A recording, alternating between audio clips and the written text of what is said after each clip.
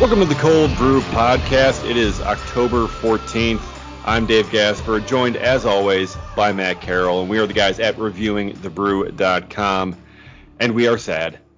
We have entered the sad times of October after elimination in 4 games in the best of 5 NLDS against the Atlanta Braves, and so we're sad. It's a sad week, and you know, all the hopes and dreams of a World Series have gone away, but here to brighten that mood is our guest this week, the ever bright and happy Adam McCalvy, Brewers beat writer for MLB.com. Adam, thanks so much, man, for taking the time to join us to mourn the loss and the end of a Brewers season. Yeah, I'm happy to help you. I should have cracked a beer for this one because I'm off, man. So yeah, it is a perfect time to. Oh, you actually to crack a beer, yeah. Beer. Okay, well, look, I'm mobile as we're recording this, so I'm gonna walk down and see what I have in the fridge.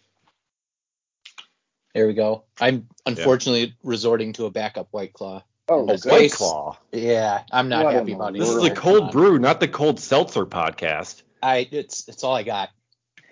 Look, I feel your guys' pain because I did not see this team falling in the first round. The Braves are a good team. I did not see them falling in the first round. And even when they were down 2-1, I thought they can start to hit a little. They just need like a little bit of offense. And they're a very good team, but they didn't hit at all. And that's why they're going home. So yeah. It's stunning. And I've covered a bunch of these now, and it's still always jarring that they're together from February, like some guys February 1, and then they play 7 months, basically solid 8 months of baseball, and then the last game happens and Yelich looks at strike 3, and then like it is over. Like guys are dressed and out, and some guys are gone. I know they did actually stay over this time. They didn't fly home till the next day, so I think guys probably did have a little decompression that night before they flew home to Milwaukee, and then probably scattered from there. But still, it happens really fast. And that's always the strangest part. Yeah, I mean, that's something that you really kind of wouldn't expect. I mean, given the, what they go through and how close this team was to, all of a sudden, just kind of disperse and head out. But I mean, really, it's like there's kind of no reason for them to stick around, at this point. I mean, they got their offseason homes, a lot of them, in places that are much warmer than it's starting to be here. I know the temperatures are already kind of starting to drop, and it's like, might as well head to like Arizona or California or Florida or Texas or wherever they're living, and it's much warmer there than here. Here's the one thing I'll say too. Council talks about the 97 Marlins. Like when they won the World Series, there was like a strong sense of finality that night, he said, because they knew that was the last time that team was going to be together. Like that team was going to they knew that team was going to be dismantled. And I think the 01 Diamondbacks were similar. I can't remember that as much, but I know he's talked about the Marlins. This Brewers team is if it gets dismantled, it's by choice, because the core guys that were the reason they were good are almost all back. Their key free agents are like Brad Boxberger, who is awesome as a non-roster invitee.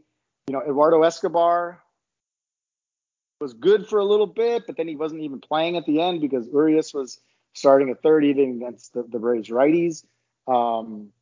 It's not a long list of holes. They could bring back that team largely the same, including, most importantly, all that pitching. Yeah, and today the arbitration projections came out, which is crazy to think that we're even looking at that already.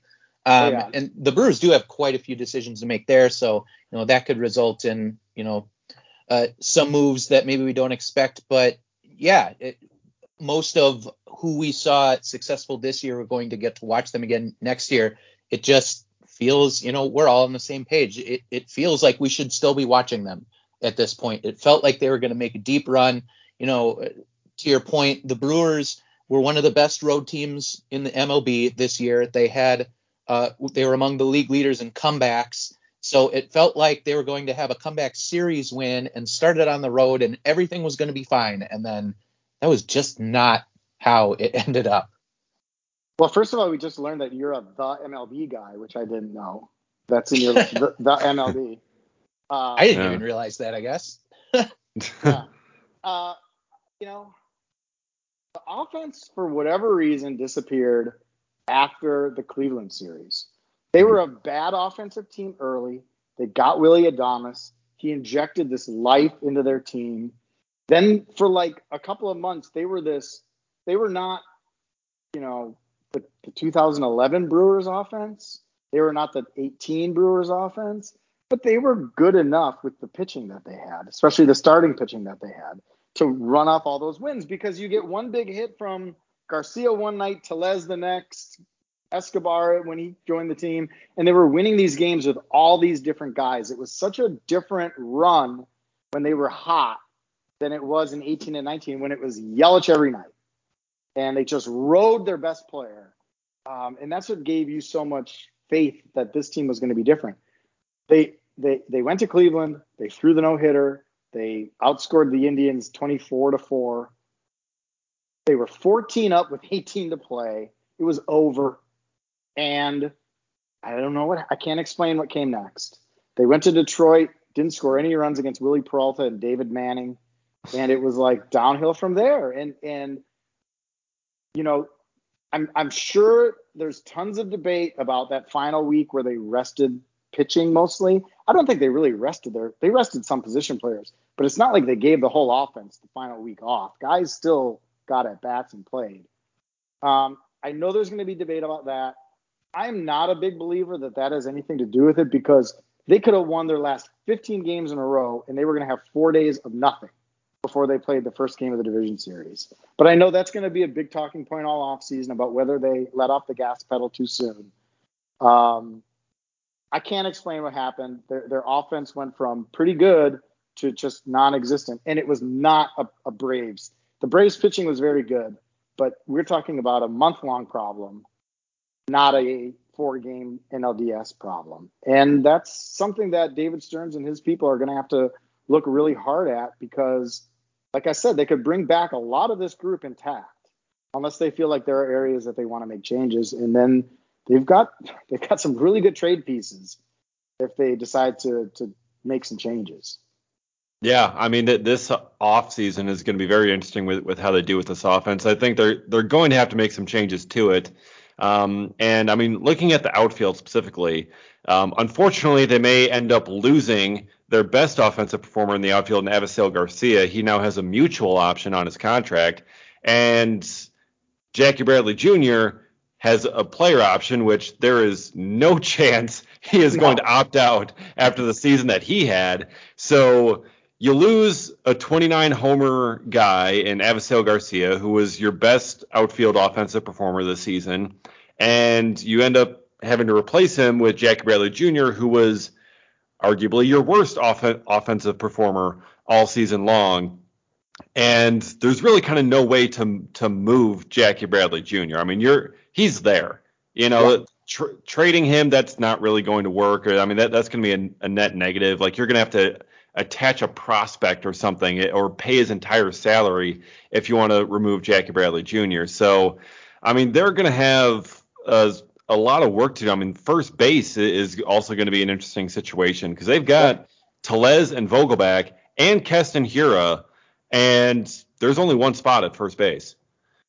Well, I just did one of my awkward beat report videos that I'm sure everyone has enjoyed so much all summer. Oh yeah, love it, dude. Solid. Great stuff. Thank God they produced that in a slick fashion with highlights, so it's not just me awkwardly talking. But that's what I said. There are two spots where they could upgrade the offense without making a trade to subtract somebody and bring someone else in. And it's right field, because I think Garcia will be a free agent. The only thing that gives me pause about that is we have no idea what this offseason is going to bring with the collective bargaining agreement. Mm-hmm. This might not be a great time to be a free agent. That's the only thing I think could lead him to accept his end of that. So we'll learn 5 days after the World Series. It's not going to be long. And I also said first base, because Tellez, Vogelbach, arbitration eligible. Hira still pre-arb, but who knows what you got there. So that's why I said with David Stearns and his people have to do a hard analysis of what the future looks like for some of these players who had bad years. And let's not discount that we're still in a weird period for baseball players because 2020 messed with a lot of guys all around the sport. Cody Bellinger is a really good baseball player who was Jackie Bradley bad in 2021. And I mean, Jackie Bradley's a good baseball player for that matter too. He's a good major league player. Mm-hmm. So I don't know what to make of that, but there are way smarter people and they have way better projections than any of us do. And they need to look pretty hard at what those look like before they go in and make some decisions. And the other part of this is the payroll. Teams say they took a bath in 2020. I know there's debate about that because none of us really know what the books actually look like. They somewhat took a bath in 2021 because they paid full salaries and didn't have full attendance until the end. The Brewers were one of the last clubs. They went on the safe side COVID-wise before they went to full attendance, and they still ended up like top 10 in attendance again. But those numbers are down from what they were. Revenues are not what they normally were. And the projections I saw, Roster Resources, one of my favorite resources, it's folded into Fangraphs now. They're looking at about $112 million for the Brewers payroll at this point. So that's a big number. And I'm not sure where the Brewers are going to land on that. I know they're not going to tell us. They'll tell us that it's, they've pushed in the past and they're always willing to pay if there's an opportunity. They're not going to cite a number. I'm just really interested to see whether the number ends up being in that neighborhood. And if it's not going to be, then you do have to make some moves because they've got some critical players. You mentioned this right off the top, going towards arbitration. Willie, Burns, Woodruff in his second year, Lauer's a first time. Adrian Hauser's a first time. Urias, I think, is a first time. Yeah. They've got Hader, big money. Hader again, big money. So they've got some salaries going up. That's what happens when you've had 4 straight playoff seasons. And this is a complicated, tough offseason for the Brewers. But look, they have a core in place. And that's going to be different from other Brewers off seasons and different from what other teams have right now. And I think you'd rather be in the position where you have a core that just won 95 games with young, in many cases, ascending talent than have a club that has a couple of good players and 6 giant holes. I think you'd rather be in the position where maybe you have to trade a player with a growing salary, maybe for something just a step down in the major league readiness scale than the other way around. So we'll see. It is going to be a fascinating offseason. And, oh, by the way, the Mets are coming for David Stearns. So, who knows? Good luck. I mean, Mark Attanasio has been, in his public statements, he basically said he is the best executive in baseball, in my opinion. He's also under contract. So that's the public statement on where that's going to go. And I don't think there's anywhere to go up from president of baseball operations. So that's another thing that's sort of simmering on the back burner right now. Emperor of baseball operations. Just keep on giving the higher titles. You go president, you can go king, go emperor. Just work your way up the line. Joe Lamire, who I love, who was writing for, I think, the New York Times, did a story about that during the last week of the regular season, how it used to be that you could look at a front office directory and know who the GM is because it said GM next to his name. Mm-hmm. Now, the GM is often not the guy making the decisions, and you need an abacus to figure out who is the actual GM, and the Brewers are one of those teams now. I do for a while, Tom Flanagan was farm director, and I always loved that, but I think actually he has a title now too that you can't. He's like vice president or something. Yeah. That's what you have to do to keep your people. It's become a game within the game, and that is definitely something to keep an eye on because, look, Stearns grew up in Manhattan rooting for the Mets. It would be, I'm sure, as much as he wants to win here, and this has been a great success story. I mean, think about if one of you guys had an opportunity to be the GM of the Brewers. Yeah. when you're GM of the say you're GM of the Yankees, and then the Brewers offer you the job, and an unlimited budget, which that analogy certainly doesn't work anymore. Yeah, maybe the GM of Pittsburgh or Arizona or some other team. And then they say, hey, do you want to be GM of the Brewers? And it's like, well, I really want to do a good job where I am. And I like the people I work with. And the city has really responded to me. And everybody who's here loves it here. Doesn't mean that he doesn't love it here. But, geez, to be GM of his boyhood team with an owner worth $11 gazillion would be pretty awesome. Yeah. That is true. And that is so very tempting, to think about. But, I don't know how much you talk to Stearns or Stearns is willing to talk to you. I know he doesn't really enjoy talking to the media at all. He's got a lot of roots planted here, got married here, had kids here. And really, here it's not quite as much of, he's kind of able to sneak around in the shadows when it comes to his transactions. If he goes to New York, it's a kind of a little bit leakier of a front office situation over there, and it's going to be very difficult for him to lurk in the shadows, and a lot more media hounding him, which, as you very well know, he doesn't exactly like. I would not say that he doesn't like talking to the media. He's very affable. He's great to talk to, standing there watching BP. Mm-hmm. He's not as colorful on the record, let's say, as some GMs are. He plays it very close to the vest. He's very good at saying lots of things. He doesn't lie to you. He tells you the truth, but he doesn't really tell you much. He's very, very good at that. It's one of his great skills as a Harvard man, of filling a lot of space. And we're going to, they have saying a lot of things, but saying nothing. Yeah. Yeah. So he's very, very good at that. But he is I wouldn't say he's like anti-media or anything. He just doesn't play games in the media like some teams do. And some New York teams tend to do that. And it would be pretty interesting to see. I would think he would stay pretty true to that. And I would think the leaky Mets beat would be much less leaky with David Stearns. That's just my guess.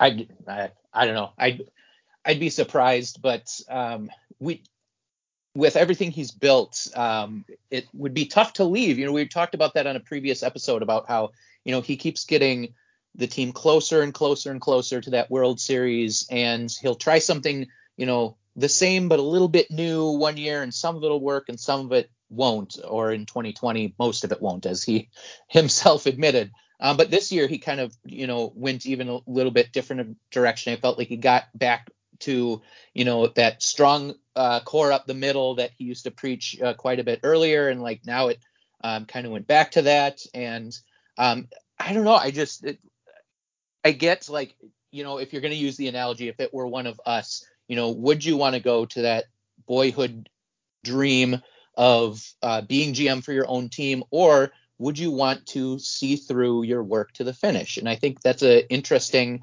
little internal battle that might have with himself right now. Yeah, and look, the bottom line too is this is Mark Attanasio's call. Unless the Mets come up with some ownership stake or whatever the next step is, as we said, emperor of baseball operations or something, Mark's going to have a say. And it sounds like he's pretty happy with David here, and he has a contract, and he's compensated very well, and he's done a great job. So obviously the continuity is part of what's made this team successful, I think they would argue. And they want to keep it probably. Yeah, absolutely. Go ahead. Sorry, I think if Stearns does get a higher title here, it's got to be brewmaster, right? That's the only thing that makes sense. Yeah, that's a good call. I think I'll suggest that. Okay. Yeah. I mean, when it comes to Stearns, I was thinking, when John Heyman and all these other guys were looking at rumors like this could possibly happen, I was thinking the only way that perhaps Mark Attanasio could even contemplate allowing this would be if the Brewers completed their goal and won the World Series this year, because then he could look at it as okay, I've accomplished my goal. I finished it here in Milwaukee. I've proven you can win. We've got, a World Series group, and, now I'm on to a next challenge, because after you complete that challenge, what's next? So that would be kind of the only situation where I could see him really just kind of like going to market, like, look, just let it happen. Just kind of like, I want to go and move on to, another place. But since it still hasn't been completed, I still just kind of have a tough time seeing it happen. Yeah, I don't know. I'm curious. I mean, right now I feel like he's probably back. That's kind of how I view it based on Mark's comments. And it's, as we have said, it's a in one sense an uncomplicated offseason in that they don't have huge holes to fill. In the other sense, it's complicated in that you have to make some decisions about is what you had good enough, and just hit a bad couple of weeks, just hit a bad week against the Braves. That's a very tough internal analysis that they need to do over the next couple of weeks. And the baseball clock doesn't stop. There's this CBA. The CBA talks are ongoing, obviously, and that's a big question mark hanging over the industry. But the business keeps moving as that gets worked out behind the scenes, and that means they are going to just go about their off season. Yeah, and one thing that I think is certainly going to be impacted by that CBA is the universal designated hitter. There's been rumors about that for a while. The Brewers have, as we mentioned earlier, Daniel Vogelbach, Rowdy Tellez, and Keston Hiura all as essentially strong first base options for next year. If there's no designated hitter, there's no chance they can keep all three. One, possibly two of them are going to have to be let loose. But if there is a DH, I could see a path for all three of those guys sticking around and being on the Major League roster next year. Do you see a path for that if there's a universal DH? Yeah, potentially. I mean, I'll have to do one of our stories as we get into like off-season coverage is a rundown of their ARB eligibles and options and all that kind of stuff. I mean, I'll probably list Tellez and or Vogelbach among non-tender candidates. I mean, I think it makes sense to probably choose between one or the other. I think it makes sense. I mean, you don't want to pay $26 million for a DH, but man, Yelich looked like a guy that could benefit from some DH games. We asked as many times and in as many different ways as we could think of, is something wrong with his back? Because just the eye test, watching him go for ground balls in the outfield, run, dive, it didn't look right at times. And they said it's great. They said the back's fine. It's not the back. Whatever happened with him after he came back from the back was not health. It was just baseball. But just I don't want to play a doctor when I'm not one. But I just think maybe a lot of fans in the stands had the same view that it just didn't. At times it just didn't look right. And the DH would allow you to take some of the strain off that back, and it would free up a spot if you have a young outfielder that you like. I mean, Tyrone Taylor has played himself into this to be a part of what's happening next year. And with some more at-bats, I'd be kind of curious what he could do. He took a big step and proved he's a major league outfielder. And the sporadic playing time, I think, suppresses some of the numbers. But I think with regular time, I think they believe he could be a regular outfielder in the big leagues. So he's a guy that's going to get a look, I think, and as we look at all of this. But the Yelich question is obviously, to me, like the biggest question the Brewers have to answer this winter. And it's totally internal. What's wrong? Can we fix it? Can he be the player he was in 18 and 19? Can he be close to that? Is there something in the middle that we think? And just how do we get him closer to that? Those are all questions that I don't know how you answer it because they worked on it all season long. That's one thing people think. Some people saw that video that we took after the last game and saw resignation. I did not see resignation from him. You saw a guy who was hurting bad and at a loss to me. I don't think he's ever resigned. I think he wants really bad to be good, to make good on that contract. Maybe that worked against him at times. You hate to try to get inside a guy's head. But whatever it is, they need to figure something out because next year is year 1 of 7 at $26 million. And when you're a team that's going to flirt with $100 million 110 for your payroll, like that can't be empty. That money has to have production behind it. So that is a huge problem that they need to solve this winter. Yeah, and like you mentioned, with that contract going up, he needs to look more like that, 2018 version, 2019 version. I think this year we would have settled for, something in the middle of what 2020 was and what his MVP type seasons were. But like you said, he's not quite up to that contract value yet. Now that it begins. I'm sorry. I was going to say, I kind of think of like Javi Baez. Like he was really bad in 2020, and then he like hit for a bunch of power in 2021, but the other numbers were not like MVP level Javi Baez, but he made it work. Like he came back a little bit. That's sort of what I think of as like the in-between player. If Yelich would have just hit for some power, that would have made a huge difference for the team the way it was constructed. I think that the loss of power was a big problem because this is not a power hitting team. But in today's game where there's just not these extended rallies, it's not base hit after base hit.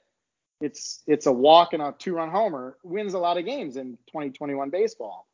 So they need to figure out where that power is and get the ball back in the air a little bit more.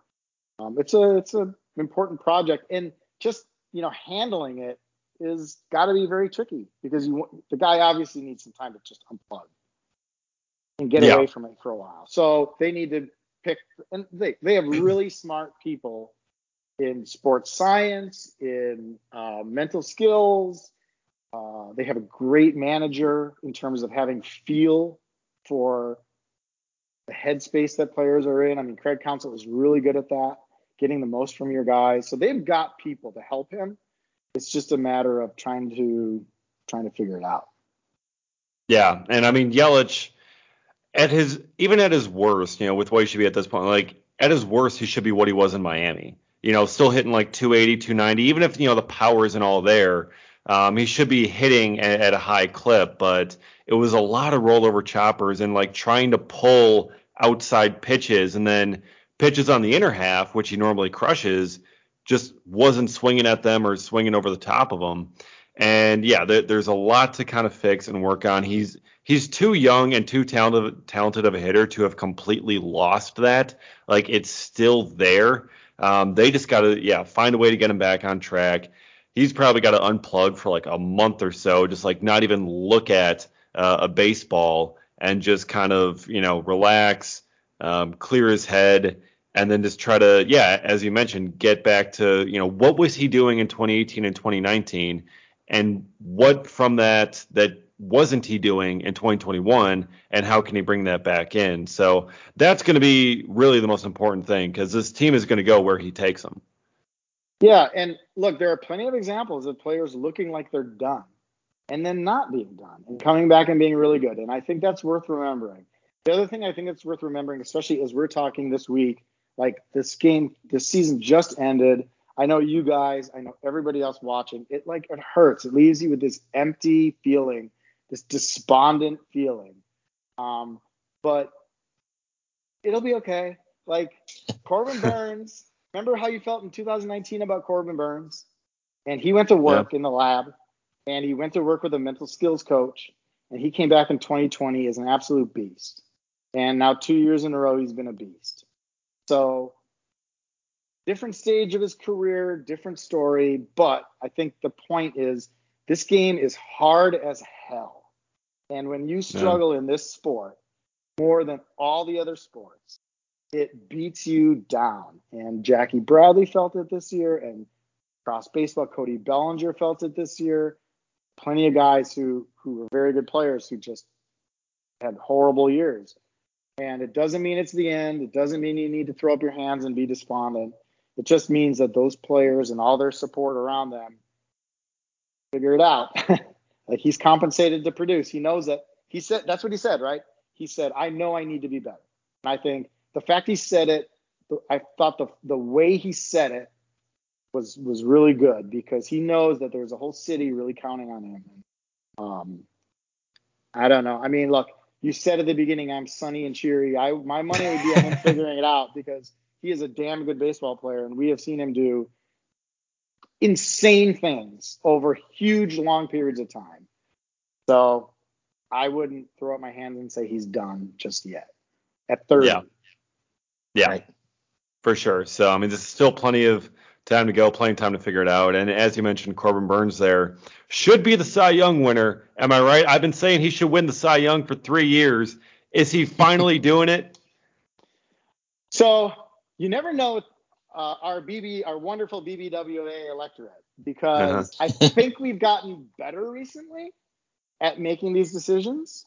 But there's still, look, you get to vote for who you want to vote for. I'm not going to criticize anybody else's vote. It's just going to come down to how many innings he pitched. Do you feel like a guy can be the Cy Young winner when there was another, like, not just a pretty good pitcher, but like an insanely good pitcher who threw 40 more innings in Wheeler? That's the call you're going to have to make. How important is that bulk of innings to you? So to me, it's like, if you want to pick who is the best pitcher in the innings he did pitch, and it wasn't his fault he pitched 167 innings. It's how the Brewers decided to do it. Then Burnes is a very solid Cy Young pick. But I'm not going to fault anybody who picks Wheeler or Buehler or Scherzer's a little tougher for me because the innings are pretty even, and I think Burnes had Scherzer in a lot of categories. Mm-hmm. Scherzer's agent happens to be one Scott Boras, who happens to stand there behind the netting and batting practice.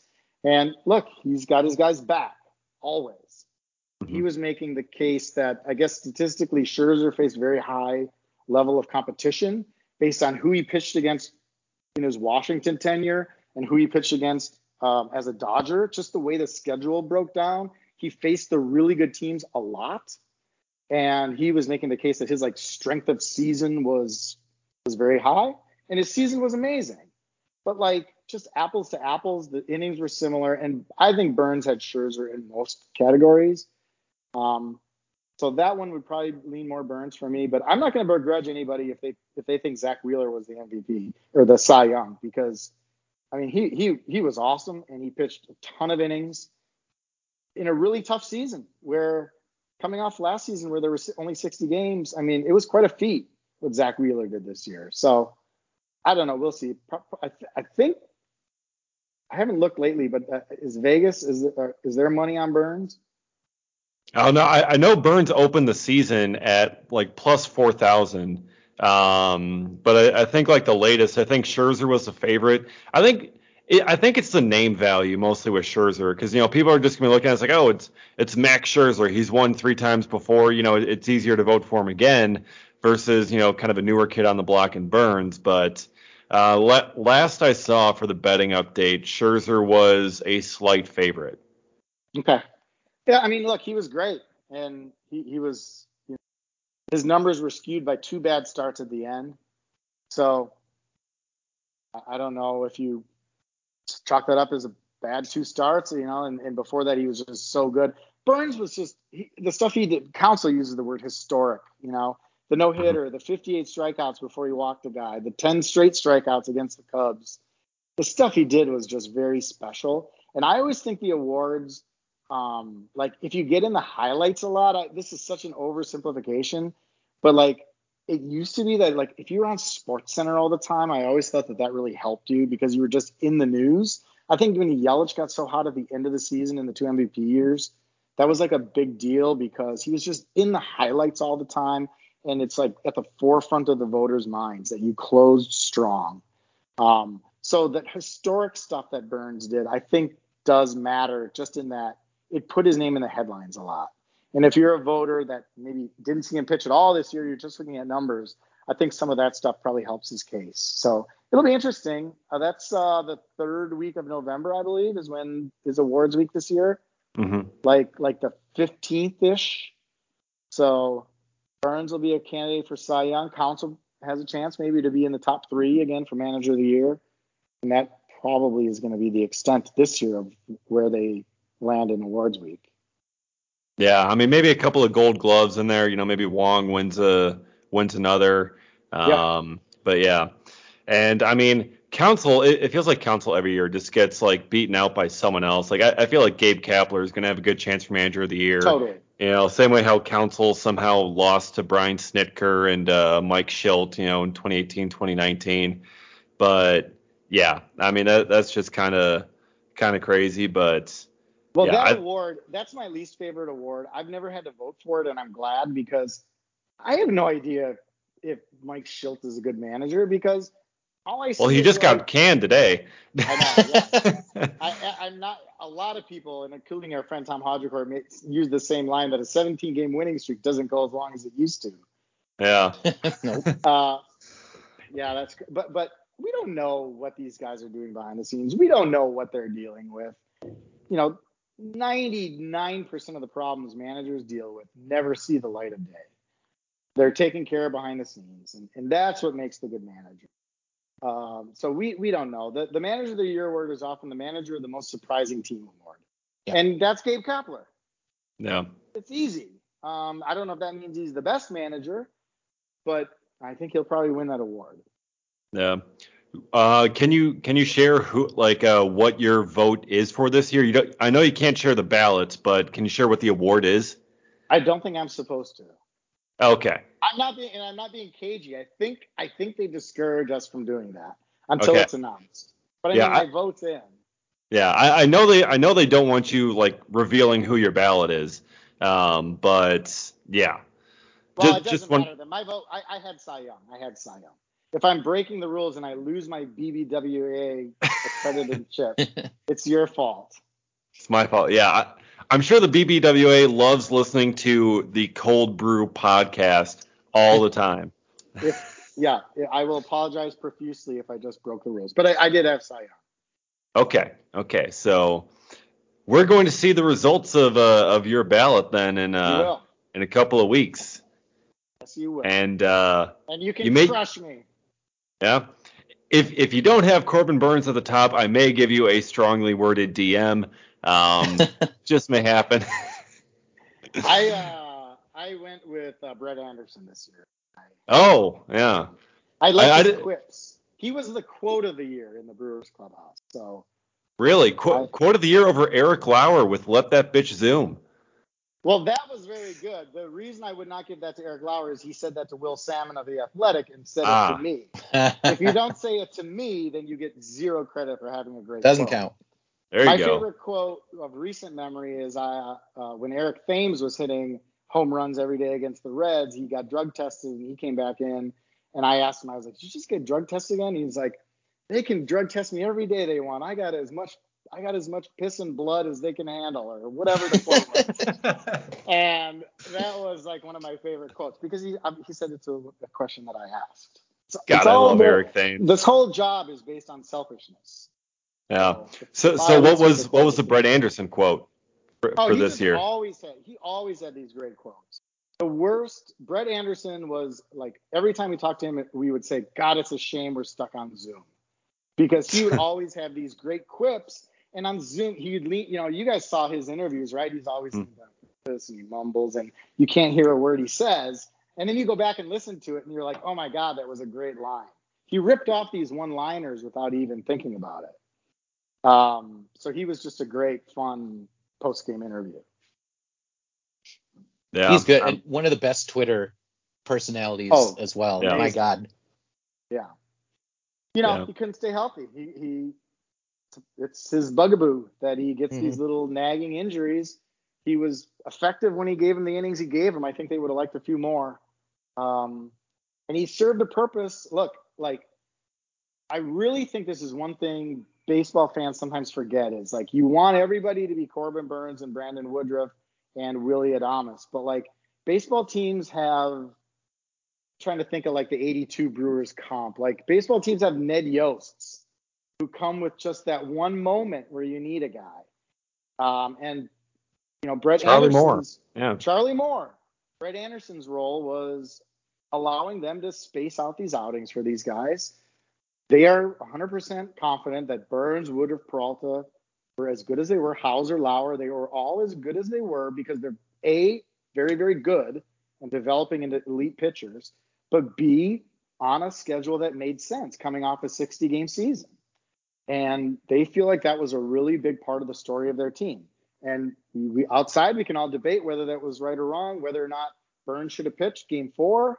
That's totally fair to debate. But they just made the decision that rest was going to be a big part of this. And in order to pull that off, you had to have capable guys, the 5th and 6th slots in your rotation. And Brett Anderson filled a role in that way, even though he was kind of maddening when he would leave some of these games in the 1st and 2nd inning. The innings he did deliver played a role in the puzzle as a whole. So it's easy to get frustrated with a guy who's injury prone, but sometimes they can still contribute. Yeah, and he put out a heartwarming tweet too about, it's like, if I threw my last pitches for the Brewers, then, like, this is such a great organization. I loved it here. Everyone else should be happy to come here. Which is really kind of great to see from him. But yeah, and then he's a free agent, obviously, this offseason, which, and given the rest of the rotation guys, he's not likely to end up coming back. So it's probably... I would probably think that Aaron Ashby is ahead of him in line for a spot in the rotation next year. Yeah, you got Ashby, you got Lauer, you got Hauser, you got Ethan Small lurking in AAA. So they got kind of plenty of help there, especially on the left-handed side. Without Anderson. So it's always kind of tough to see a guy like that move on, just like personality wise. I'd love to keep him around on the team, like just not actually like playing as much, but just kind of like personality wise. Like you want Ashby and Lauer and Small pitching, over him because, they're more talented arms, but having a guy like that in the clubhouse is going to be fun. Yeah, I would love to be in the clubhouse myself. And I'm hoping that happens next year as well. Because we did miss seeing some of the interaction and like just getting to know a little bit more about how those pieces all fit together. Because you can see it a little bit when you get, in the clubhouse and see how guys interact. I don't know. I mean, I'm curious this winter, do they trade a starter? When was the last time the Brewers traded like an ascending starter? Mike Fiers? Maybe. Maybe. Yeah, that's a good call. I mean, yeah, it's tough. I mean, is Adrian Hauser, for example, a trade candidate?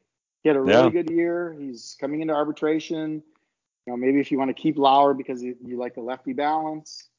I don't know. I don't know if that's on the docket, but it's interesting to think about as they try to make those payroll pieces fit. It'd be bizarro Brewers to develop a pitcher and then, trade him while he's still relatively, trade him for a baseball reason, not for a payroll reason.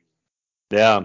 I mean, I suppose you could say Drew Rasmussen earlier this season. Yeah. Rasmussen and Feyereisen, include them on that list. But yeah, a lot of really good ascending pitching talent, a lot more coming up, and a lot to work on for a lot of these guys in the off season. And maybe you can get down in the clubhouse next year and maybe when you do have your time in the press box, work on the hands. So I think I might have told the story earlier in the season, early on the podcast. So this was like August, like July or August or something. Late August. I feel like it was pretty late. Yeah, like late August or something. My season seats are like right in front of Adam in section like 217 there. And Willie Adames fouls one back right to you, and it hits you right in the hand, and you drop it. Just. Well, in my defense, Chipper Jones. There it is. Thing. That's true.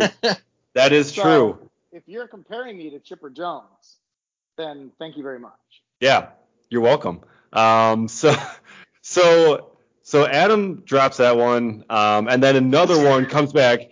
The next pitch, Adames fouls one back like right over the press box, and you're just like, it's like, oh my god, like not again. It's like late, and wasn't it late in a game? And I'm trying to like write.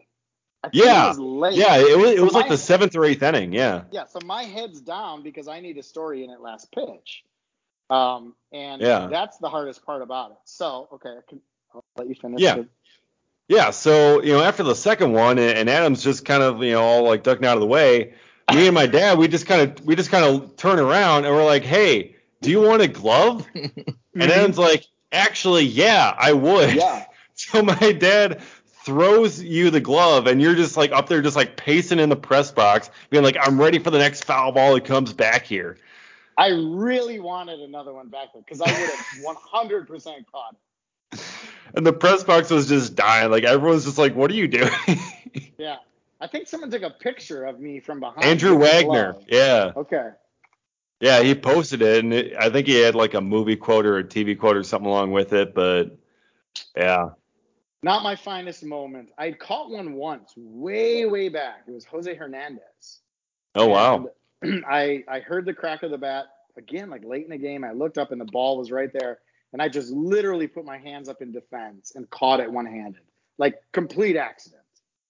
I had like Nice. seam marks on my hand. Those things come screaming in there because it gets just the right trajectory over the net where we sit. Yeah. And yeah, it's hazard. We need hazard pay.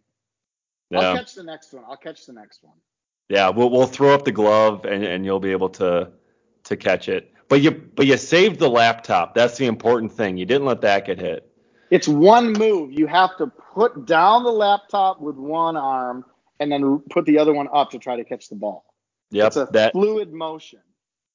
Yeah, professional press box guy Adam McCalvy giving the tips right there. All right, Adam. Hey, thanks so much, man, for taking the time out of your schedule here to join us and talk some baseball with us, man. We really appreciate it. I love you guys. I love how much time you spend connected to the team, and you just do an awesome job. And I just really love what you guys do. So congratulations on another year, and it won't be boring this off season.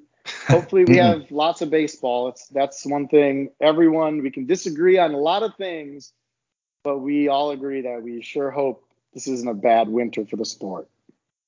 Yep, yeah. Absolutely. Thank you so much, man. Hey, thanks, Adam. We'll let you get back to what you got to do. All right. See you guys. See ya. All right.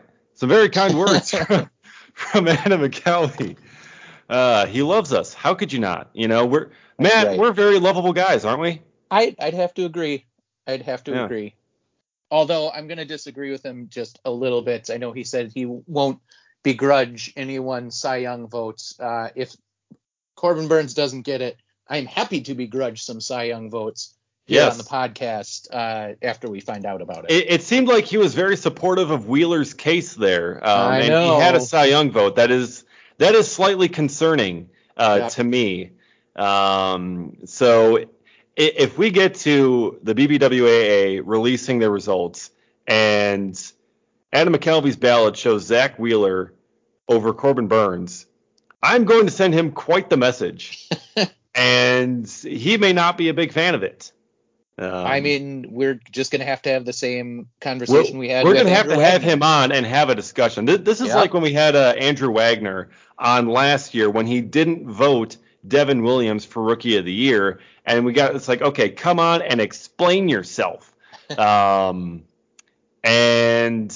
yeah, we may end up having to do that. We'll see. But thank you again to Adam McCalvy for taking the time to join us here on the Cold Brew Pod this week. We got a little more time here that I think we can talk. And I want to talk a little bit about Manny Pena, actually. On Instagram for the past few days, Brewers players have been posting their, farewell Instagram posts, hey, thanks fans for a great season, blah, blah, blah. Looking forward to next year. Didn't end the way we wanted, blah, blah, blah. And on Luis Urias's post, Manny Pena replied, he commented, "I'll miss you." And for Manny Pena entering free agency, him saying "I will miss you" to his teammates on Instagram posts does not give me much confidence that he's going to be coming back. No, it sure doesn't. And I mean, I don't think it should be a surprise to any of us. Manny Pena is 34 years old. He's been with the Brewers for a while, but they have shown a tendency to they've liked some things that Luke Maile has done.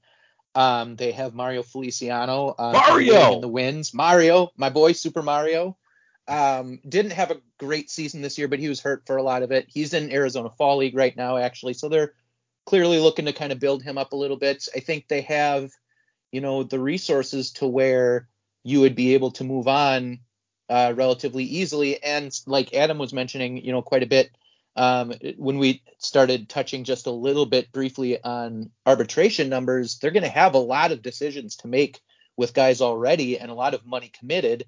Not to mention with Yelich's contract going up and Bradley Jr.'s option, and like the Brewers are committed to a lot of money. So to bring back Manny Pena, it may just not make sense in the cards when you already have, a certain depth of catchers. So I think he sees the writing on the wall. I'm pretty sure we all do too as fans. That doesn't make it any easier, any happier of a move for us because, that's a beloved clubhouse presence that we've had for years here in Milwaukee. Yeah, I mean, he was the guy who started the claws up thing. He started the I am the Tiger. And he is the longest tenured Brewer on this roster. And he took a lot of pride in that, and he was a big leader in that clubhouse, emotionally. He was a backup catcher, didn't have as big of a role in the everyday lineup, but he hit some big home runs, had some big moments. Very strong defender, beloved by the pitching staff. But with Omar Narvaez really kind of seizing that everyday role, given how well he hit this year, signing Pena back to be a backup, especially in a weak free agent market for catchers. Mm-hmm. I think Yan Gomes is like the top free agent catcher this offseason. So like there are going to be teams, if they need a starter, Pena can, he might have a bit of a market for that. So, there's a chance for him to reach that. And yeah, you got Mario Feliciano waiting in the wings. Luke Maile, we'll see what they do with him if they bring him back. He only had like 15 games, I think, at the big league level this year, and somehow made the NLDS roster. I don't know. But they decided to go with 3 catchers for that. But yeah, Pena, it's looking like is going to be gone, unfortunately. Yeah. To speak to, Maile being on the NLDS roster, I mean, what are our other options at that point, though? Like, I mean, he kicked off Pablo Reyes, I guess. I mean, yeah. What other, big bats could we have possibly added? Garrett again, when you then again, when you look at the offense, it almost feels like anything else could have helped. But yeah. That's a sore spot still. Yeah, it was certainly a drowning the sorrows kind of night on Tuesday there. I did not wake up feeling the greatest Wednesday morning. I'll tell you that much. Yeah, I did. I slept in quite a bit, so I was good to go. Yeah. I don't know. It just what frustrates me, I guess, the most. Let's just get into that a little bit. I guess what frustrates me the most is that, or surprised me the most. Let's put it that way. That 2 of the Brewers' most consistent hitters over the regular season, Avisail Garcia and Colton Wong, went to combined 3 for 30. Colton Wong was 1 for 15 and was one of the team's most consistent hitters on the season. That is not something I expected to happen. Avi did not expect that to happen. Yelly, we knew he's had his, struggles over the years, so I don't think that one took anyone super by surprise. Was a little bit surprised that Eduardo Escobar didn't get as much run as he did, considering, we brought him in specifically to make a World Series run. But those 2 hitting as poorly as they did, I feel like was the absolute keys for me. Yeah. I certainly think Colton Wong's struggles really kind of hurt the top of the offense because, all season long, he was hitting extremely well. And really just kind of, setting the spark for the lineup. Like he was getting on base for Willy Adames, who had like 4 or 5 hits in the series. Mm-hmm. He did. Yeah, 5 hits. So, he was able to do some stuff. But, when Wong is on base ahead of him, then it's, it's first and third. It's second and third. It's, second and you already got to run in. And it just kind of, sparks the rest of that lineup, and they weren't able to do that. And it just kind of killed them. That offense was slow starting every single game. And there's really kind of only so much you can do with that. So it's unfortunate, but as Adam kind of alluded to, this is going to be a fun offseason. I'm really excited to see what they can do. But money might be tight, depending on how much they're willing to go with. And it's not Mark Attanasio being cheap. Okay, like I'm really kind of tired of seeing that narrative. It's not Mark Attanasio being cheap. It's just kind of working with what you have and being a smaller market that generates less revenue is just how it's going, how it is being in Milwaukee. Like, you can't operate like the Dodgers when you're the Brewers. You just can't. And then also for people threatening, it's like, oh, well, just until they get serious about spending money, don't give them your money. Like, don't buy tickets, don't buy jerseys. I'm like, how do you expect them to spend more money if you don't support the team? Like that, it comes from somewhere. It's not just Mark having $1 billion in a bank account, which I don't even think his net worth is $1 billion. That it's not how it works. Yeah, baseball is, as much as it is entertainment for all of us, baseball is still a business. Owners don't own baseball teams and continue to own baseball teams by making poor business decisions. Like that shouldn't be that tough of a concept to grasp. Yes, I understand that, you've got these players and these owners and stuff that are worth millions and millions of dollars, and I guess I get why some people think that, you shouldn't make excuses for them. But again, like, they don't get into this position by being bad business people. So there has to be an aspect of that goes into it. You have to make smart fiscal choices. So that's what's going to happen, especially, like you said, for a team like the Brewers, who, as we all know, are a small market team. Like, it just is what it is. Like, that's how it's going to be. It has gotten better since the woeful years that we've all put up with as fans. Attanasio has put more money into the budget over these years, but that's still just not enough for a lot of people. So sorry, it's gonna happen again, and we're going to have to see them working through the financial restraints. Yeah, and as Adam mentioned there on Roster Resource, a really fantastic offseason resource. I'm looking at the payroll. I mean, it's got the Brewers estimated for $112 million payroll for next season, and that is without adding anybody. That's without signing a free agent, and that is, I think that'd be the second highest payroll in franchise history, or somewhere around there. I mean, it'd be top three. Not long ago, I mean, the record was 104. Yeah. And already now, after losing a bunch of free agents here, and just with what you have in arbitration, that's a lot of money. So I don't know if they're going to be operating around 110, 112, if they're going to be trying to go for 120 or 130, or where they're going to try to get at, or what kind of range they're looking for. But that's kind of a lot already to start with, without even having fully filled out the roster. So that's going to make things very interesting this offseason, and possibly a lot of guys could get moved around. Yeah, what I would really love to see, and there's obviously no way this is going to happen, is CBA decisions being made before the non-tender deadline comes around. I know there is, and I have to go back through the rules and everything like that you are able to, sign a guy but still release him at a certain point before the season starts, while only having to pay a certain portion of their salary in some situations. But it would be nice to know whether or not, for example, we're going to have a universal DH before we have to make these decisions on whether to keep both Tellez and Vogelbach on a roster. I feel like it's just going to be such a mess having to deal with all of these things at the same time. Yeah, it certainly is. And I have very little faith that baseball is going to make things clear and decisive and communicative all throughout this process. So we'll see. There's certainly a lot coming up in this offseason with the CBA talks, with arbitration, with free agency, with trades.